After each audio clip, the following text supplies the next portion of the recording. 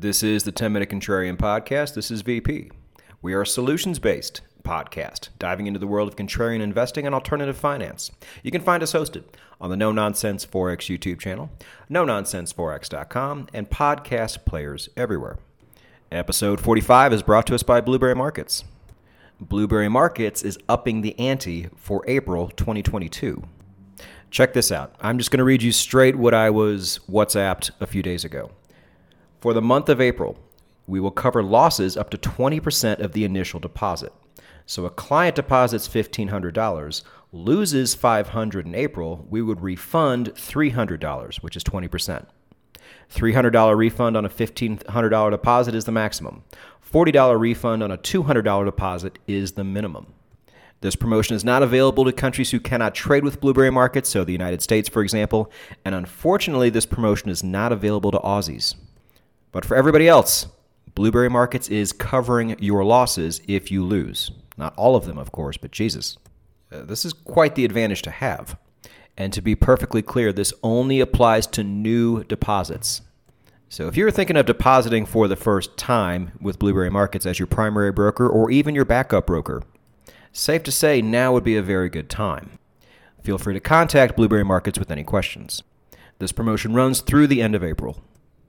It is the 10-Minute Contrarian Podcast, and this episode is dedicated to a lot of the emails I have been getting lately. People are concerned. They see what's coming. At this point, it's pretty inevitable. Governments do not have a solution. You cannot print energy. You cannot print food. And people are worried. They want options. Options on how to make money throughout all this just to simply keep them up to par. Well, in a number of ways, we have already done this on the podcast. We've had several episodes on oil. A couple weeks ago, we had an episode on natural gas. And in episode 41, we spoke about what to do in a food crisis. But let's continue this even further. What are some of the main effects of crises like this? I'll give you a hint. We're already seeing it. Massive unrest amongst the people. Again, we are already seeing it. We're seeing it in Peru. We're seeing it in Sri Lanka. We're seeing it in Shanghai. And all three of these are for different reasons.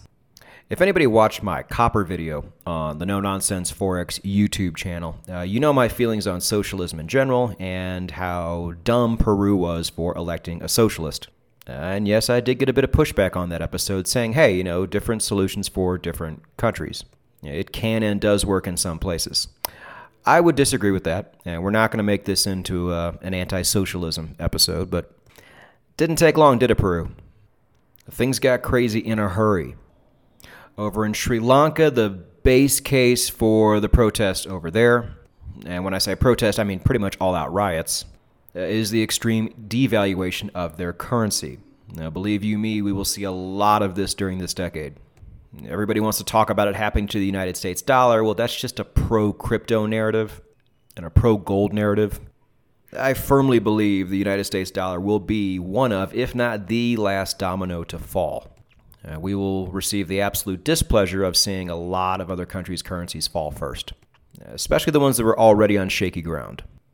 And then you have Shanghai, which is a bit of a weird one because it seems like it's confined to a particular city.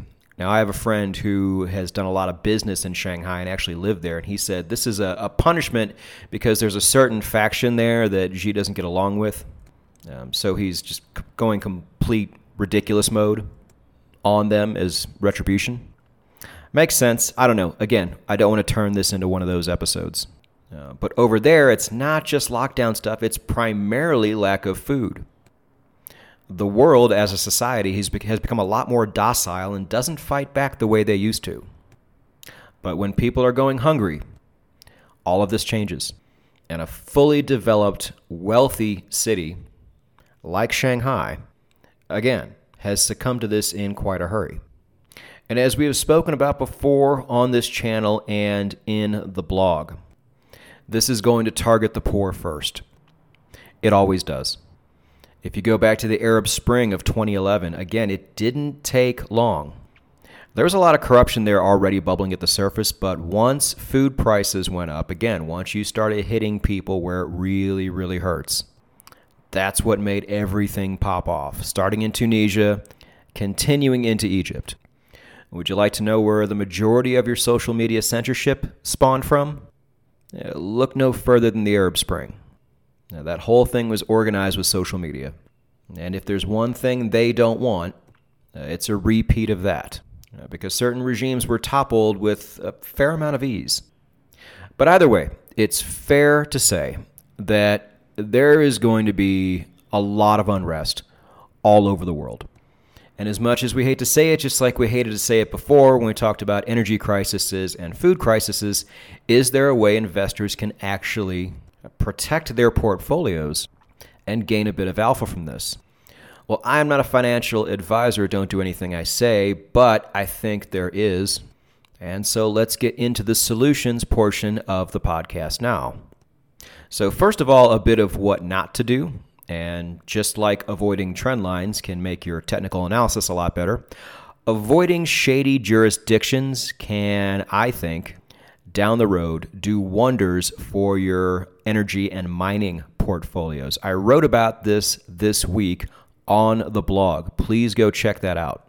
If you don't follow me on Twitter or if you missed the tweet, I am getting out of every suspect jurisdiction I can and moving my mining stocks into countries that have one particular thing in common. You will only know what that is if you read last Thursday's blog. But either way, this is just a risk I no longer want to take. I will sacrifice a bit of upside to protect my downside. And I don't think this is something any of you should take lightly. Russia, for a very long time, was not considered a risky or unsafe jurisdiction. Certainly wasn't the safest, but certainly wasn't as at risk as many other places are.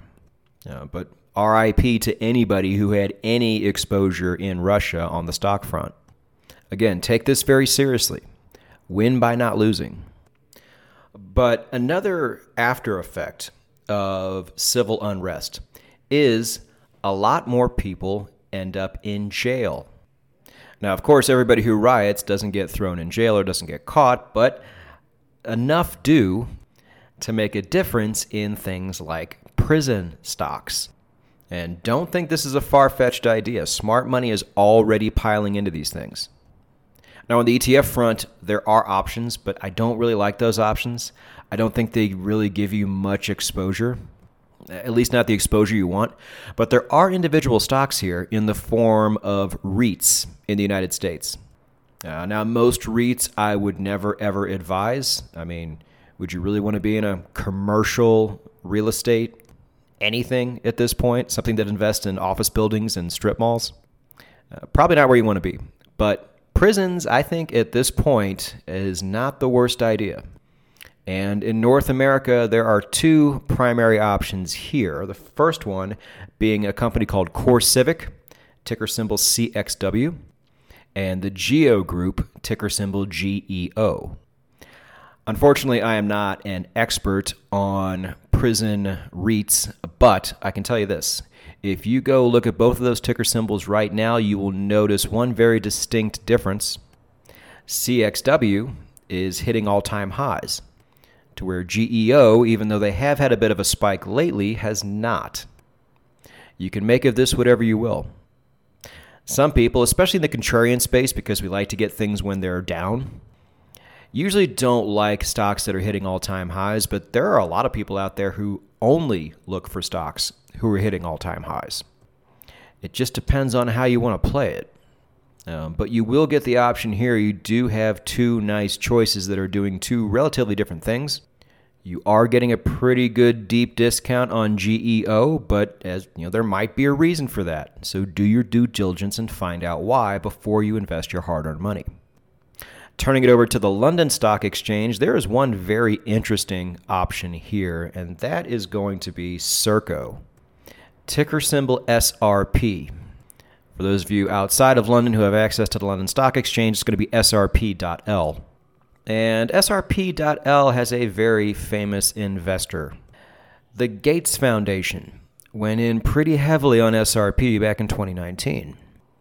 The Gates Foundation, of course, run by Bill Gates of Microsoft, who has been making news all year for buying up the majority of American farmland in the Midwest. Now, is he a bastard for doing these things? Well, that's up for you to decide. But I think it's pretty obvious that this guy knows something. How great of an investment is the best farmland in the world right now? This guy's ahead of the game and he knows where to put his money. Does he have connections behind the scenes? I'm pretty sure he does. And I'm sure he certainly sees the writing on the wall before everybody else does. So, public opinion is public opinion. The one thing we can do in this situation is follow his lead. You do have that option, and it's up to you if you want to exercise that option or not. Now, unfortunately for the Aussie contingency out there, I was unable to find any Aussie prison stocks, but that doesn't mean they're not out there. As is often the case, a lot of you guys end up finding a couple really good options. So if you're listening to this on YouTube, or even if you're not and you want to go to YouTube, you can go down to the comments section, and if you see any good options from the ASX, put them down below. Help the community out. As always, we're all in this together. And speaking of all-time highs, another option you can deploy that is not a prison stock. I do understand the moral dilemma some people may have with that. But the main consumer staples ETF out there, ticker symbol XLP, while most of the stock market has been tanking in the United States, XLP is making all-time highs itself. Even if food prices are out of control, people are still going to pay for them. Even if food prices go up by 5 times. That does not mean people are going to eat 80% less food. They will still pay for it. They will still buy the products they need. So we've given you a handful of options on this podcast episode already, but the number one thing I would do in this situation is, and let me ask a question before I tell it. Do you think nationwide civil unrest is good or bad for an economy overall? I can't think of one situation where it's ever been good. Hyperinflation being the exception. If you see hyperinflation, stocks usually do go up. Look no further than Venezuela about 10 years ago. But apart from that, especially with an energy and food crisis looming, and people going hungry and being forced to riot in the streets, this is rarely ever good for an economy. And we have had 2 episodes on the 10-Minute Contrarian podcast talking about ways to short the market in the most efficient way possible. If I recall, these are episodes 16 and 17, and everything in those episodes still holds true today. The only difference you may see is a lot of times on the ETF front, when you get these ETFs that do things like short things or short things that leverage, you will see those ETFs close down a lot quicker than you will other ETFs. But sometimes, as soon as even a few weeks later, they are replaced by something else. But the general concepts in those episodes still remain the same. And that would honestly be my number one recommendation if things really start popping off in a bad way. But as we have seen, smart money has already gotten ahead of a lot of the options we've talked about on this episode. That's okay. You just have to get in before the rest of the dumb money gets in. And there's a lot of dumb money out there who chooses the reactive approach instead of the proactive approach. So I really do feel like opportunities are here on that front. Now, putting your chips down on companies that make you money in a world crisis like this is going to seem crazy to a lot of people. They're like, why would you risk money in this situation? You need to hoard your money and survive. My counter to that would be, well, we are making money during a crisis, and that is exactly how you survive. We are not crazy. We are just early.